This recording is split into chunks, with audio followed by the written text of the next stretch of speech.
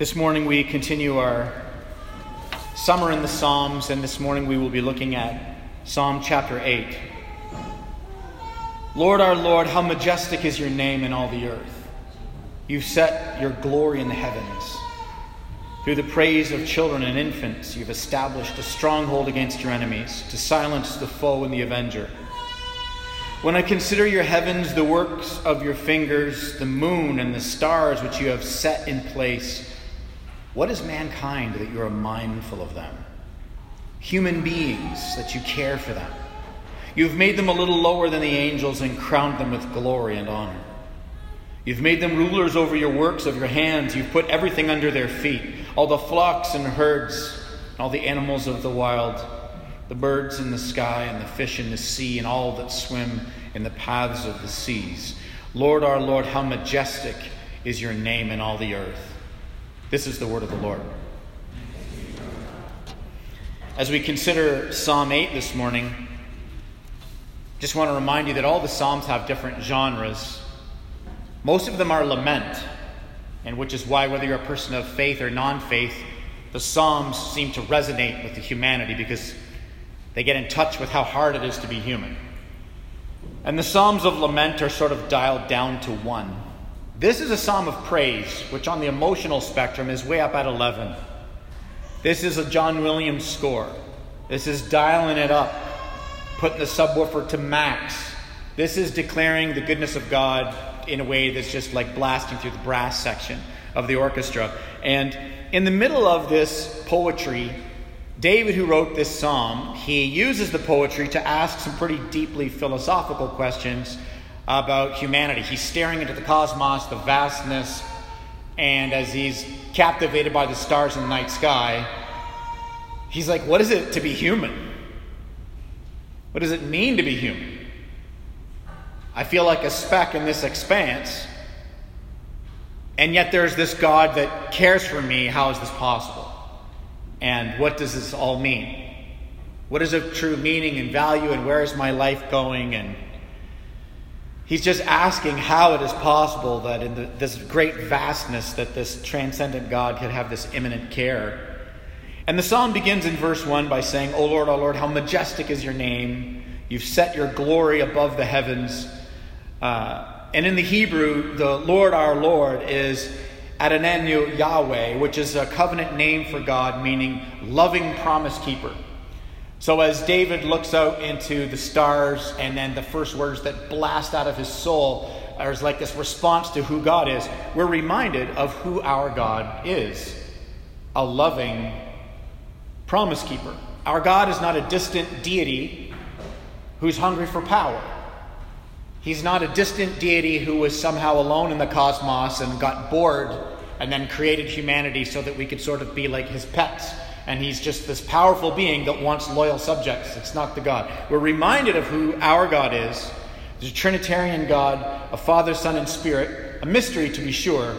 But because our God is Trinitarian, it means that before there was anything, he was complete and loving within himself. That all that is was spun from love. Which is why the most important thing to us as humans is love. And the most catastrophic thing that we experience in life is the loss of love.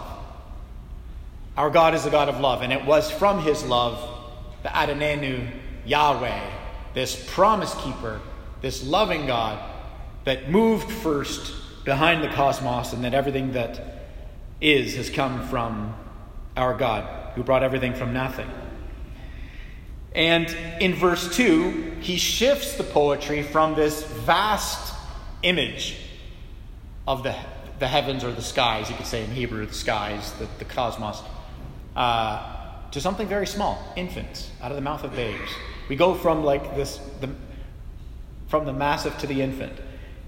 It's an amazing picture of how in the span of just a few verses of poetry, we're provoked to see how God's power and glory is not only revealed in the most majestic things, but also in the weakest of things. And God using small and weak things to declare his glory is not something new. It's actually something that's repeated through Scripture. And in 1 Corinthians chapter 1, the Apostle Paul, sort of as a Hebrew scholar and as a historian and as a as one who sees that Jesus Christ is the culmination of God's promise throughout human history, Paul looks back in 1 Corinthians 27, and he says, God has chosen the foolish things of the world to put to shame the wise. And God has chosen the weak things of the world to put to shame those that are mighty.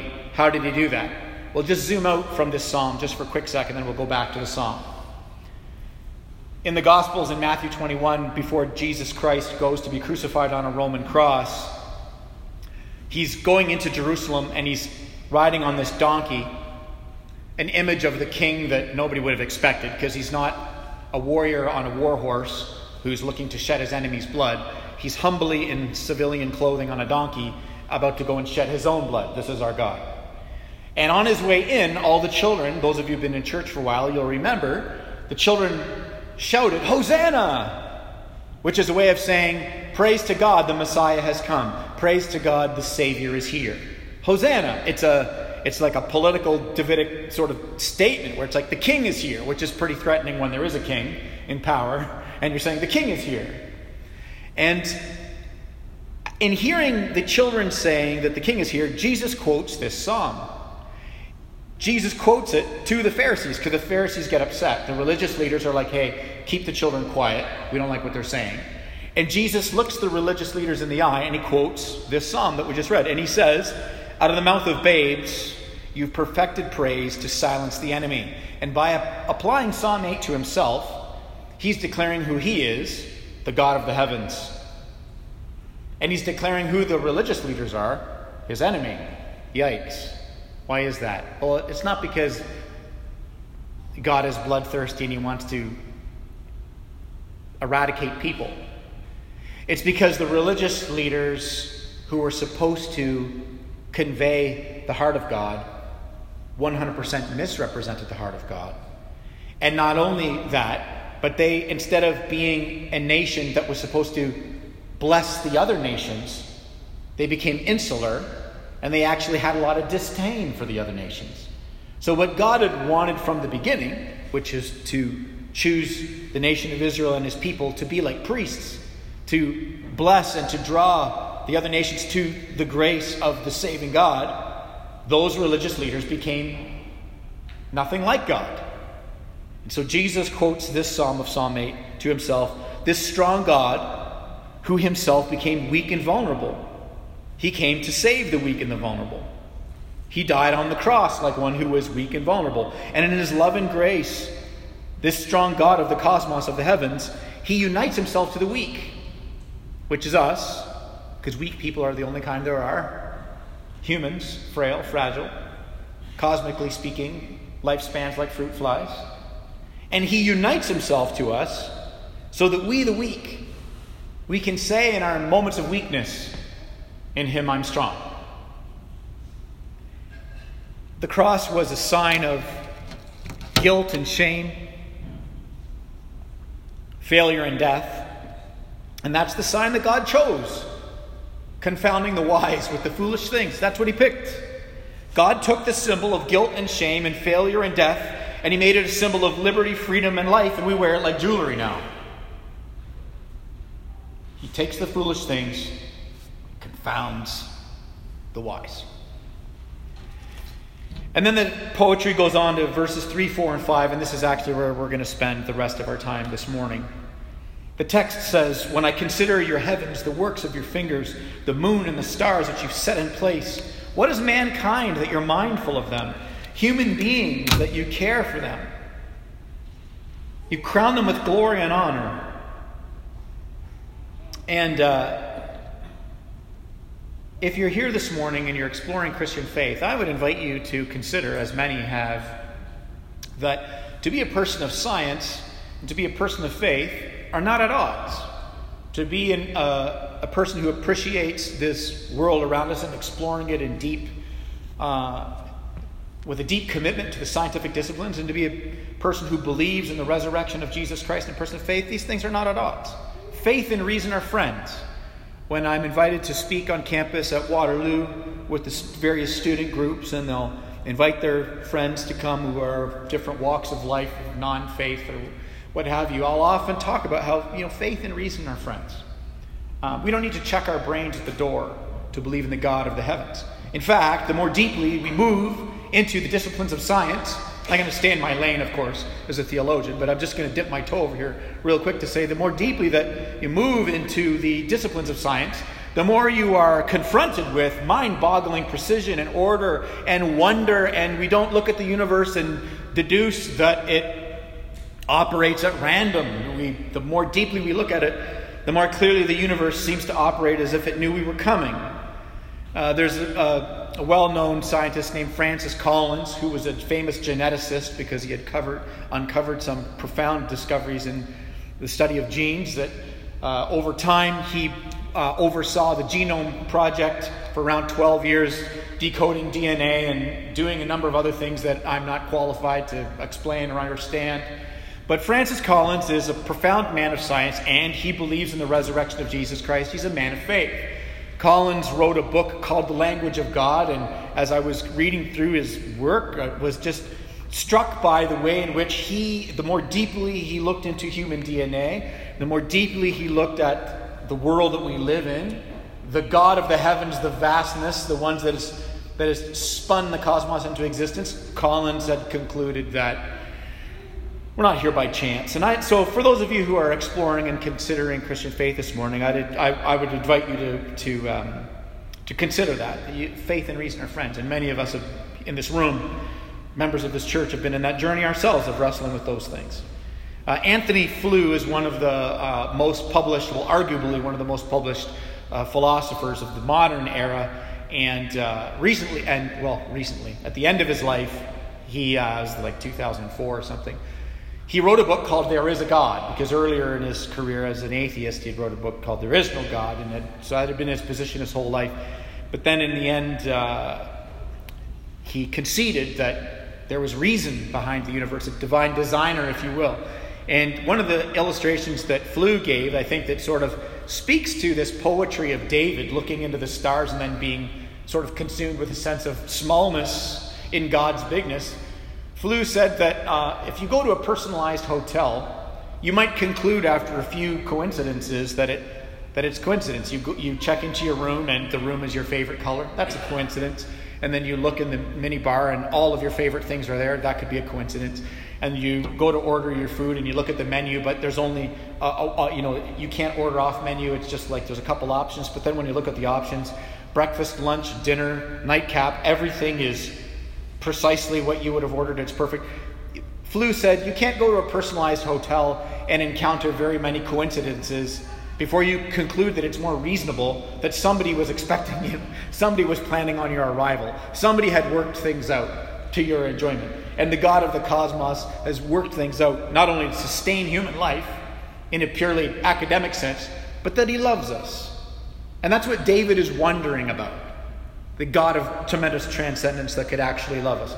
And so, if you are exploring Christian faith this morning, this ancient psalm, it invites you to consider this first cause behind all that exists. It invites you to consider the God of all Scripture, who not only remained abstract, but became very concrete by wrapping himself in the clothing and the dirt of his own creation, who came in Jesus Christ, who wrote himself irreversibly into human history, whereby whether it's Roman antiquity or the Babylonian Talmud or the New Testament Bible, we know that in 33 AD under Pontius Pilate, the Roman cross, that Jesus Christ was crucified, and that 3 days later that tomb was empty.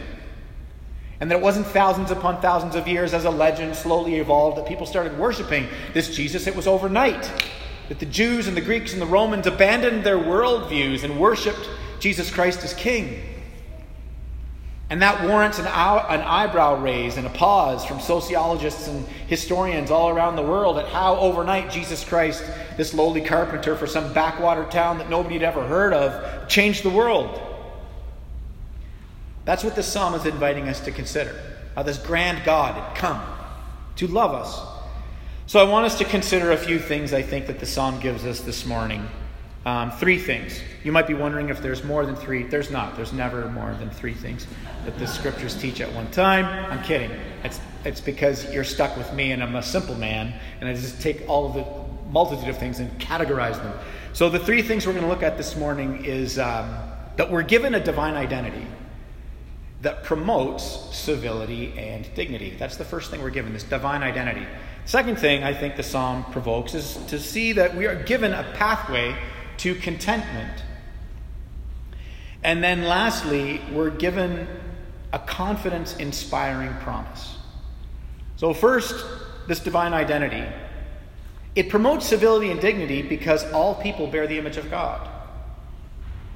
If we understand that we are not only God's creation, but his children, that means that everyone we encounter deserves dignity and should be treated with civility because they are image bearers of God. Christian, non-Christian, atheist, agnostic, Muslim, Hindu. It doesn't matter who they are. We ought to relate to them the sense of civility and dignity because we recognize we are image bearers of God. This phrase, crowned with glory and honor, is an echo from Genesis 1:26 of being made in the image of God. This is our basis for saying that everyone has intrinsic value, regardless of their culture, their class, or their creed. As Christians, this divine identity, this is our basis for being civil with those who don't agree with anything we say.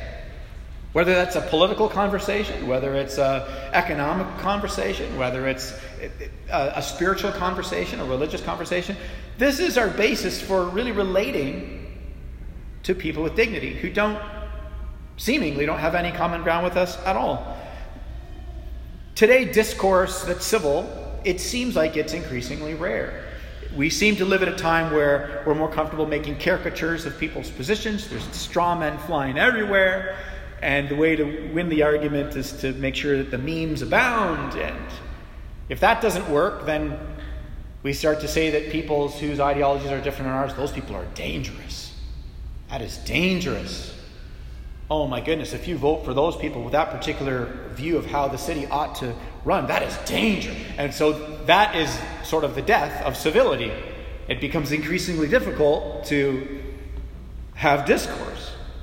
And what is the driving force behind all of the things that we experience in perhaps the rage culture that is the graceless vacuum of the internet? What is behind?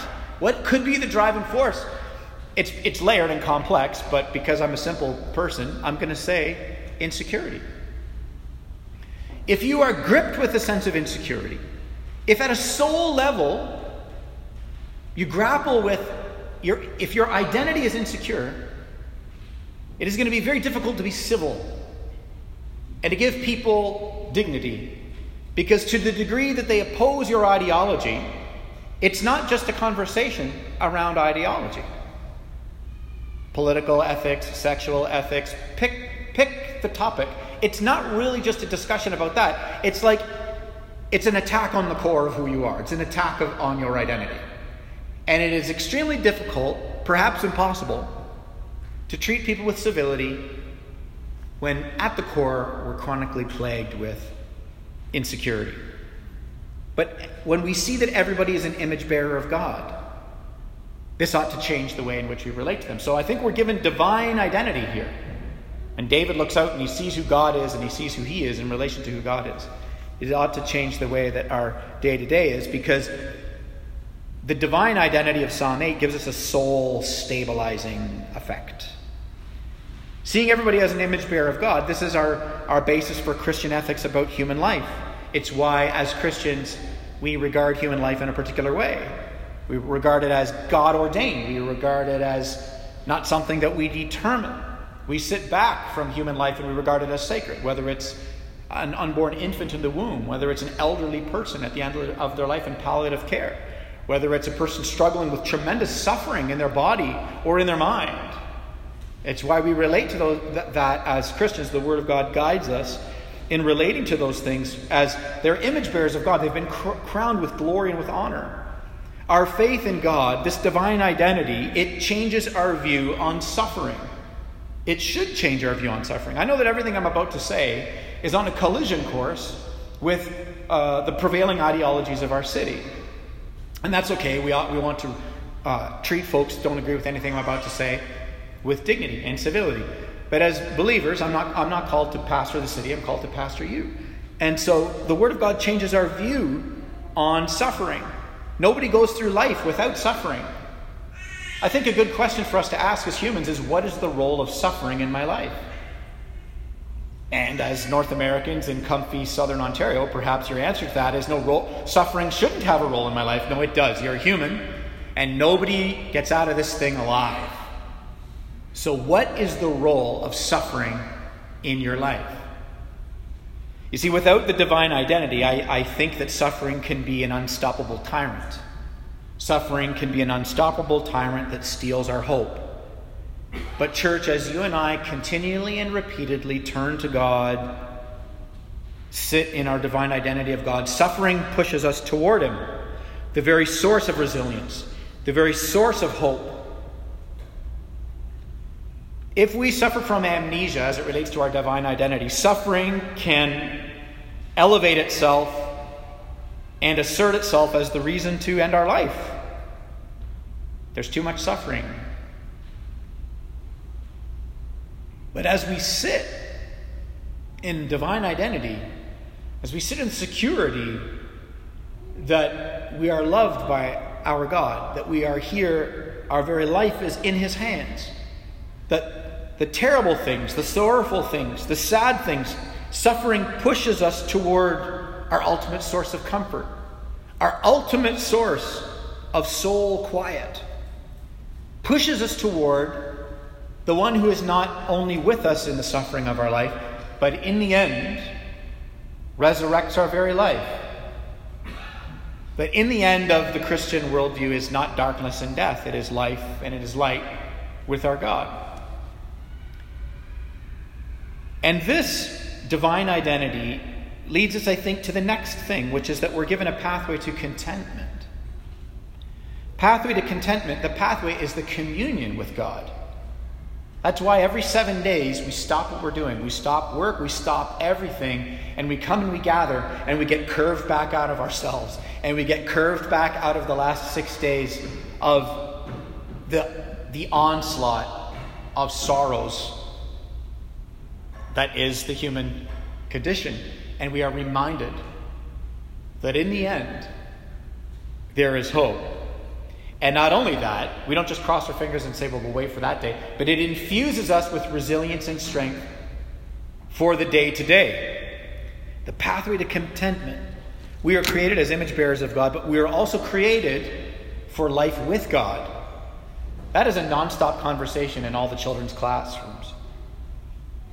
It's in their catechisms. Susan constantly saying it to them. If Susan's up here and your children in the class and Susan says, kids, we were created because God wants, and all the kids are going to yell, to be with us. All the kids are going to yell it, because that is the pathway to contentment. I want to draw your attention to some carefully chosen words in verse 5. We were created a little lower than the angels. What in the world does that mean? A little lower than the angels. We're created in the image of God. In the Hebrew, it is Mechat Elohim. Mechat, a little lower, a little smaller. Mechat could also be almost. So you could translate it, we are created almost God. That makes English translators nervous, which is, I think, as you read vast Hebrew scholarship, that's why they said a little lower than the angels, because then at least people wouldn't get crazy, saying, I'm a little God. But what's trying to be conveyed in this, saying you've created us a little less than God, is not only were we created in the image of God, but we're actually created for this communion in this life with God. That means the way we relate to vocation and recreation and relationships and romance and friendship and the work that we do and the office that we go to, like everything, life on our street, wanting to see the city flourish, engaging in community, all of it is supposed to be wrapped up in this greater thing. That's all penultimate, but the ultimate thing is the communion with our God, which then puts everything, all these other things in their place. But the forsaking of God means the penultimate becomes the ultimate, and that is the kiss of death to contentment, because you were made for more. And therefore to elevate, well, no, there is no God. That's foolish. That's for silly, unintelligent people.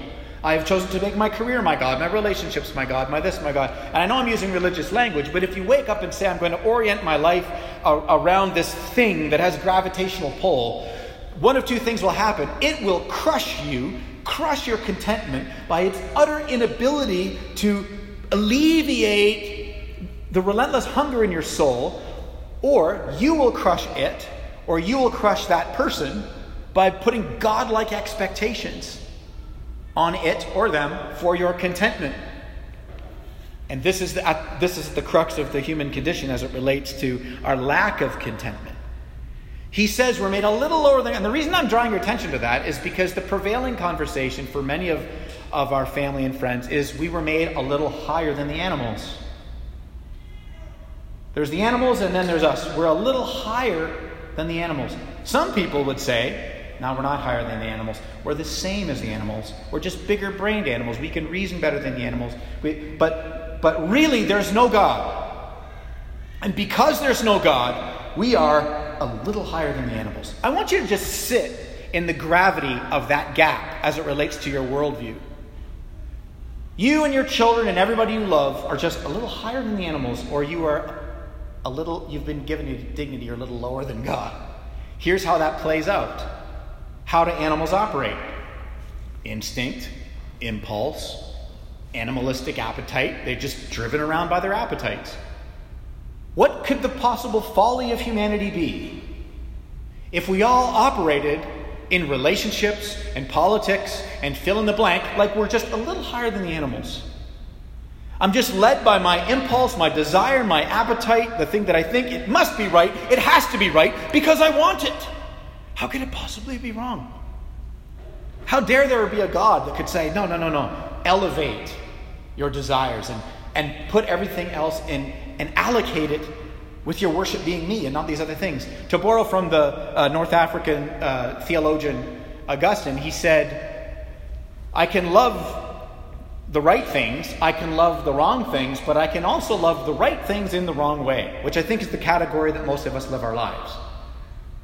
Our relationships and our friendships and our vocations and our recreations and all of these things are good things. That's the right things. But you can love it in the wrong way. That's the entire book of Ecclesiastes. He's having an existential crisis.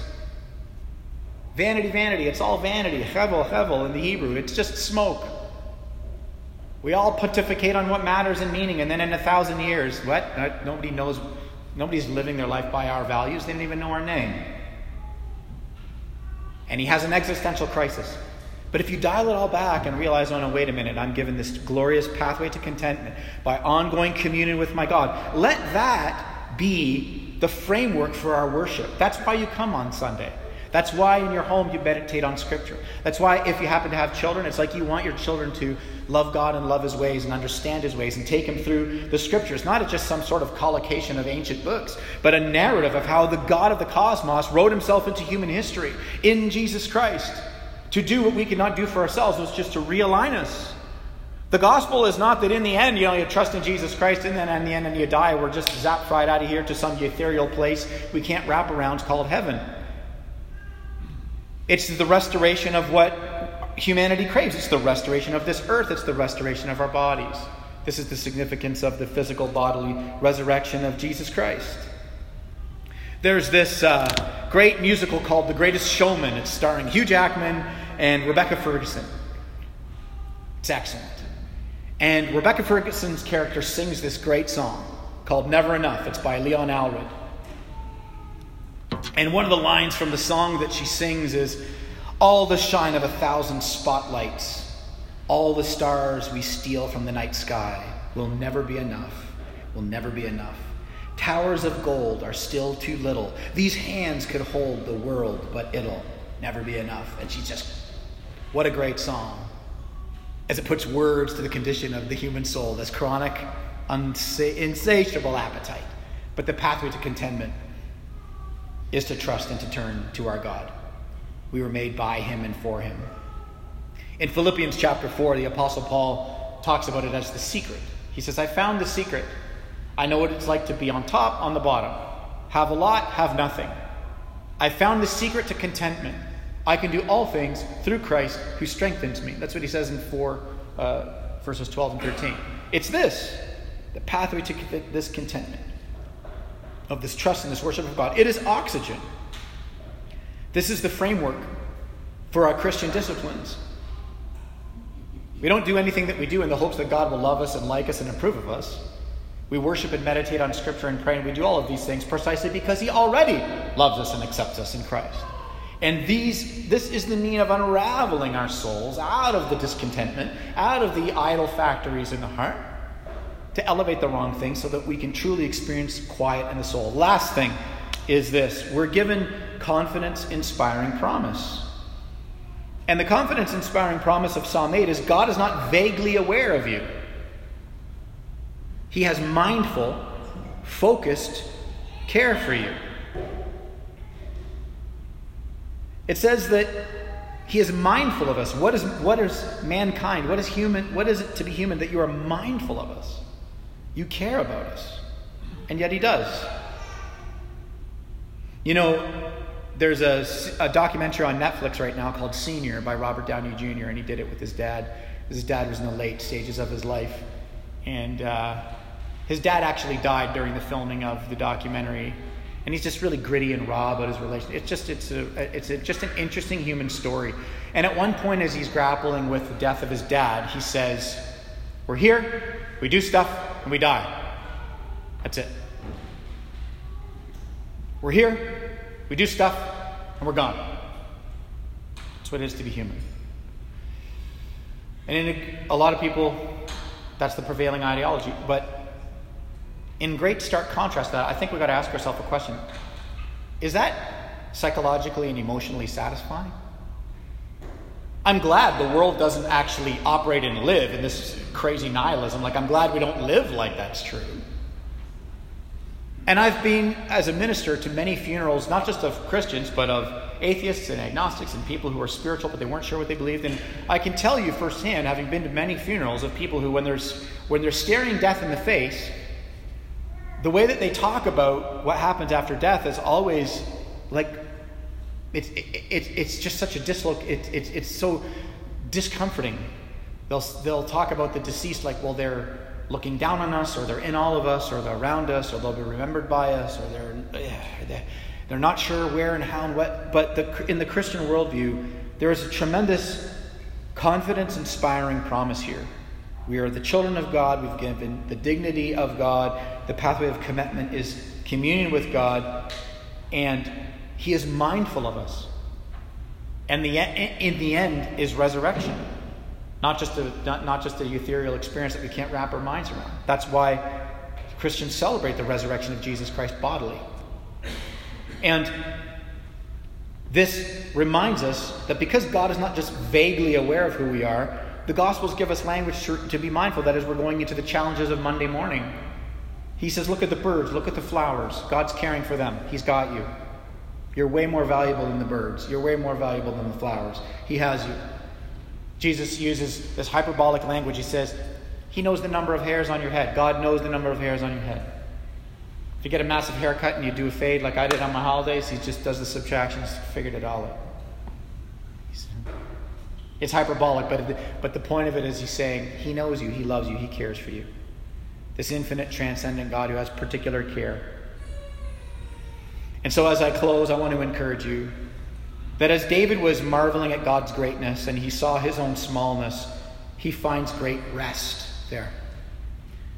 As you contemplate God's greatness and your smallness, as you turn to him, repeatedly turn to him, you will find great rest there. On Sundays, on the Lord's Day, and every day. O Lord, our Lord, how majestic is your name in all the earth. Let's pray.